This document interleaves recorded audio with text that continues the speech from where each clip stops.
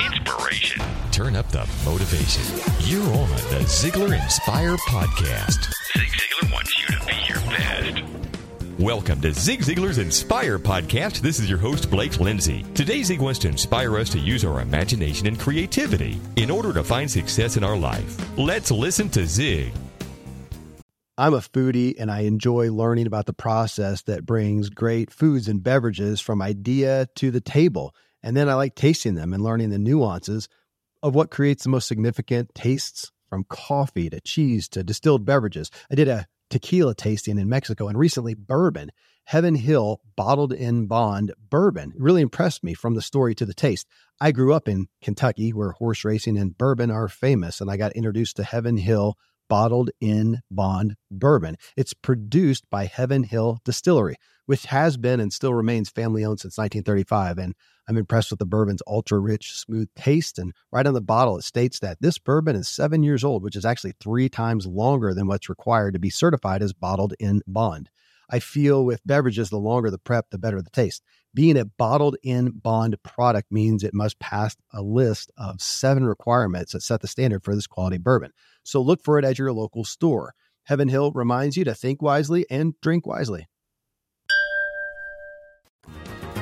In this particular session, I'm going to talk about your dreams and your imagination. Now, you know, a lot of people say that America is the most powerful nation in the world, and I'm not going to argue with that, but I'm going to build a case here for imagination, because there's incredible power there. Now, I want to get you excited about developing and using your dreams and your imagination. I want to get you as excited as little Johnny was. Now, little Johnny was a pistol. He was a second grader. One Friday afternoon, the teacher said to the class, "Now, class, if anything exciting happens over the weekend, tell us about it on Monday morning." Well, on Monday morning, little Johnny was seated in his little desk, you know, and the desk was anchored, but little Johnny wasn't. He was all over the place. Teacher said, "Johnny, it looks like you had a good weekend." "Yes, ma'am, it was exciting." "What'd you do, Johnny?" "Me and my daddy went fishing and we caught 75 catfish. They all weighed 75 pounds.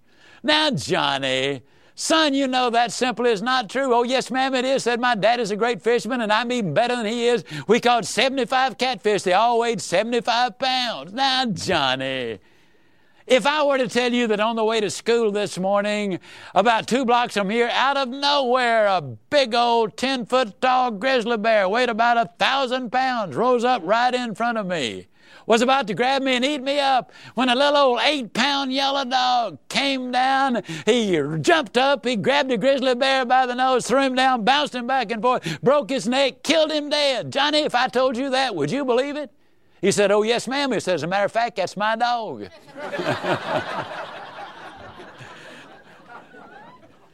That's how excited I want to get you about you and your imagination and your dreams and how you can impact so many other people and in the process make incredible progress yourself. It takes both for it really to happen. I love the story of this old boy down home. One day before Thanksgiving, his wife sent him to the grocery store to buy ham. He came back home and she said, "Honey," said, "you didn't tell the butcher to cut the end of the ham off."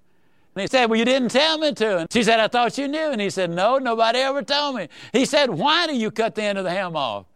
And she said, "Because my mama always cut the end of the ham off." And he said, "Well, let's call Mama, ask her, why does she always cut the end of the ham off?" And they did, and Mama said, "Well, I always cut the end of the ham off because my mama always cut the end of the ham off."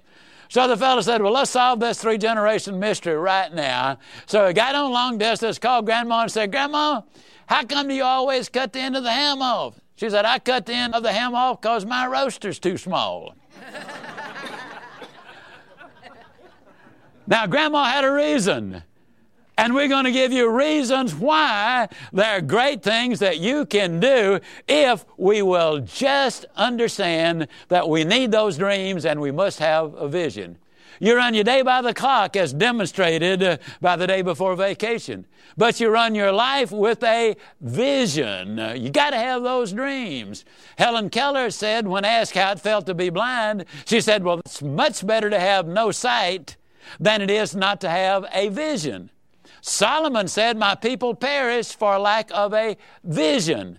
Dr. Albert Schweitzer, the great missionary doctor in Africa, when asked how he was doing, he said, "My sight grows dim, but my vision is clearer than ever." We need to have those dreams. We need to have that vision. Walt Disney didn't see a mouse. He saw millions of kids of all ages, and in the process of enjoying his presentations, he built an empire. Now, Neil Rubenstein is the president of Harvard University. His mother is a part-time waitress. His father is a prison guard. But as a youngster, he made a very astute observation. Notice something, that there was a direct correlation between performance and reward. And so as a youngster, he determined that the way you could perform better is to have a better education. And despite what his parents was doing, whom he loved very much, he wanted to do more with his life, and so he set higher objectives. Yes, you have absolutely got to have those dreams. I love what Thoreau said. If one advances confidently in the direction of his dreams, he will meet with a success unexpected in common hours. If you build castles in the air, your work will not be lost. That is where they should be. Now put the foundations under them. Why don't more people dream bigger? I believe the story of gentleman Jim Corbett, the old heavyweight champion of the world, has a great deal to say. He was out doing his road work one morning when he spotted a fisherman who was being very, very successful. He was pulling in big fish and little fish. Every time he cast out, he would make a catch.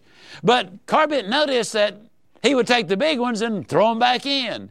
He would keep the little ones and put them in his creel. Well, that puzzled him. He ran over to him and he said, "Sir, I'm a fisherman myself, but I've never seen a fisherman throw the big ones back and keeping the little ones. I want to know, why are you doing that?" And the fisherman sadly shook his head and he said, "Man, I hate to do it like all get out. But," he said, "I don't have any choice. You see, all I've got is just this little old bitty frying pan." Don't laugh, because he's really talking about you and he's talking about me. We have the big dream, the big idea. And no sooner do we have it than we say, "Oh no, Lord, don't give me such a big one. All I got is just this little old bitty frying pan. Give me a little one, Lord, so I don't have to struggle so much."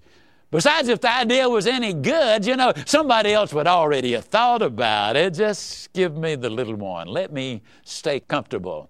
Don't get me out of my comfort zone.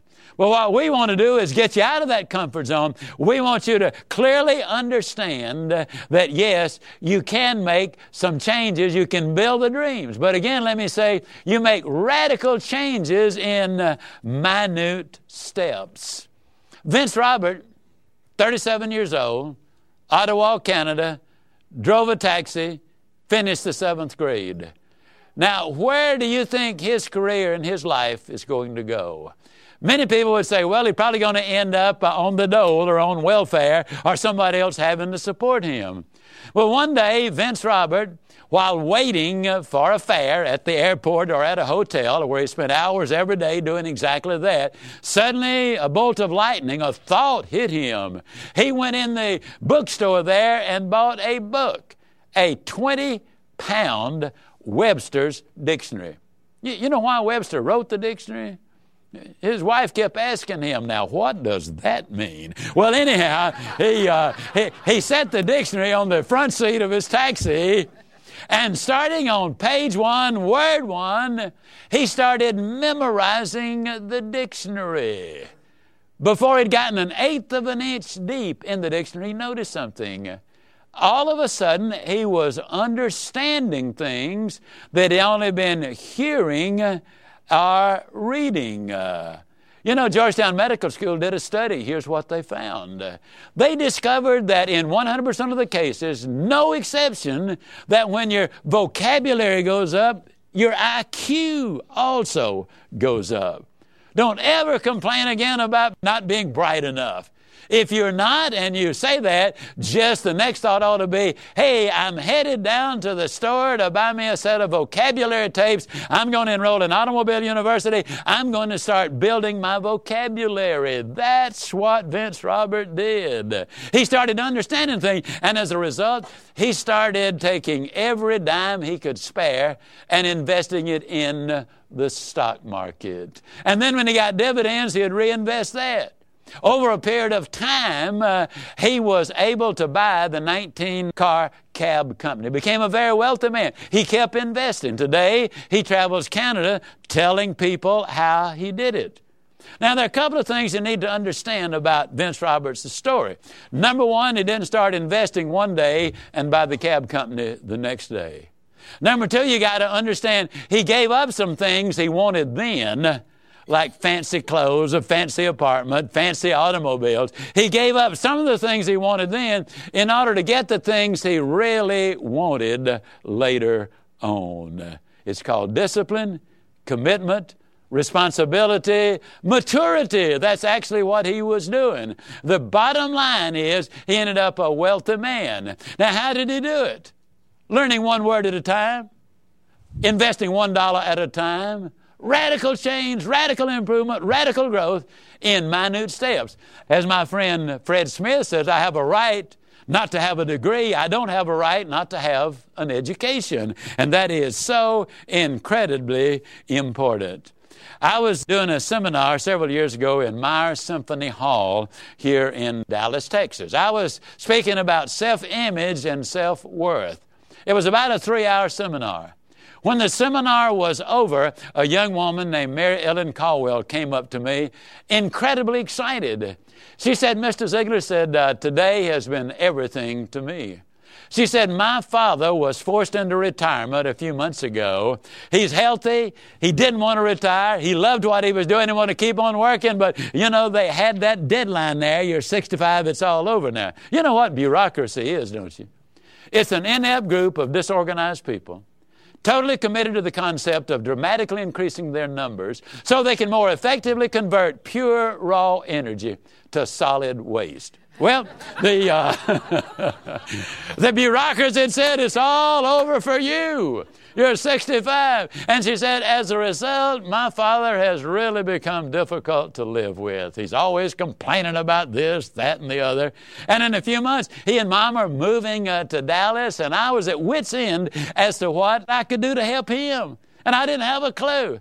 And just look at the list of ideas you have given me, and it was a long list. I quickly read them.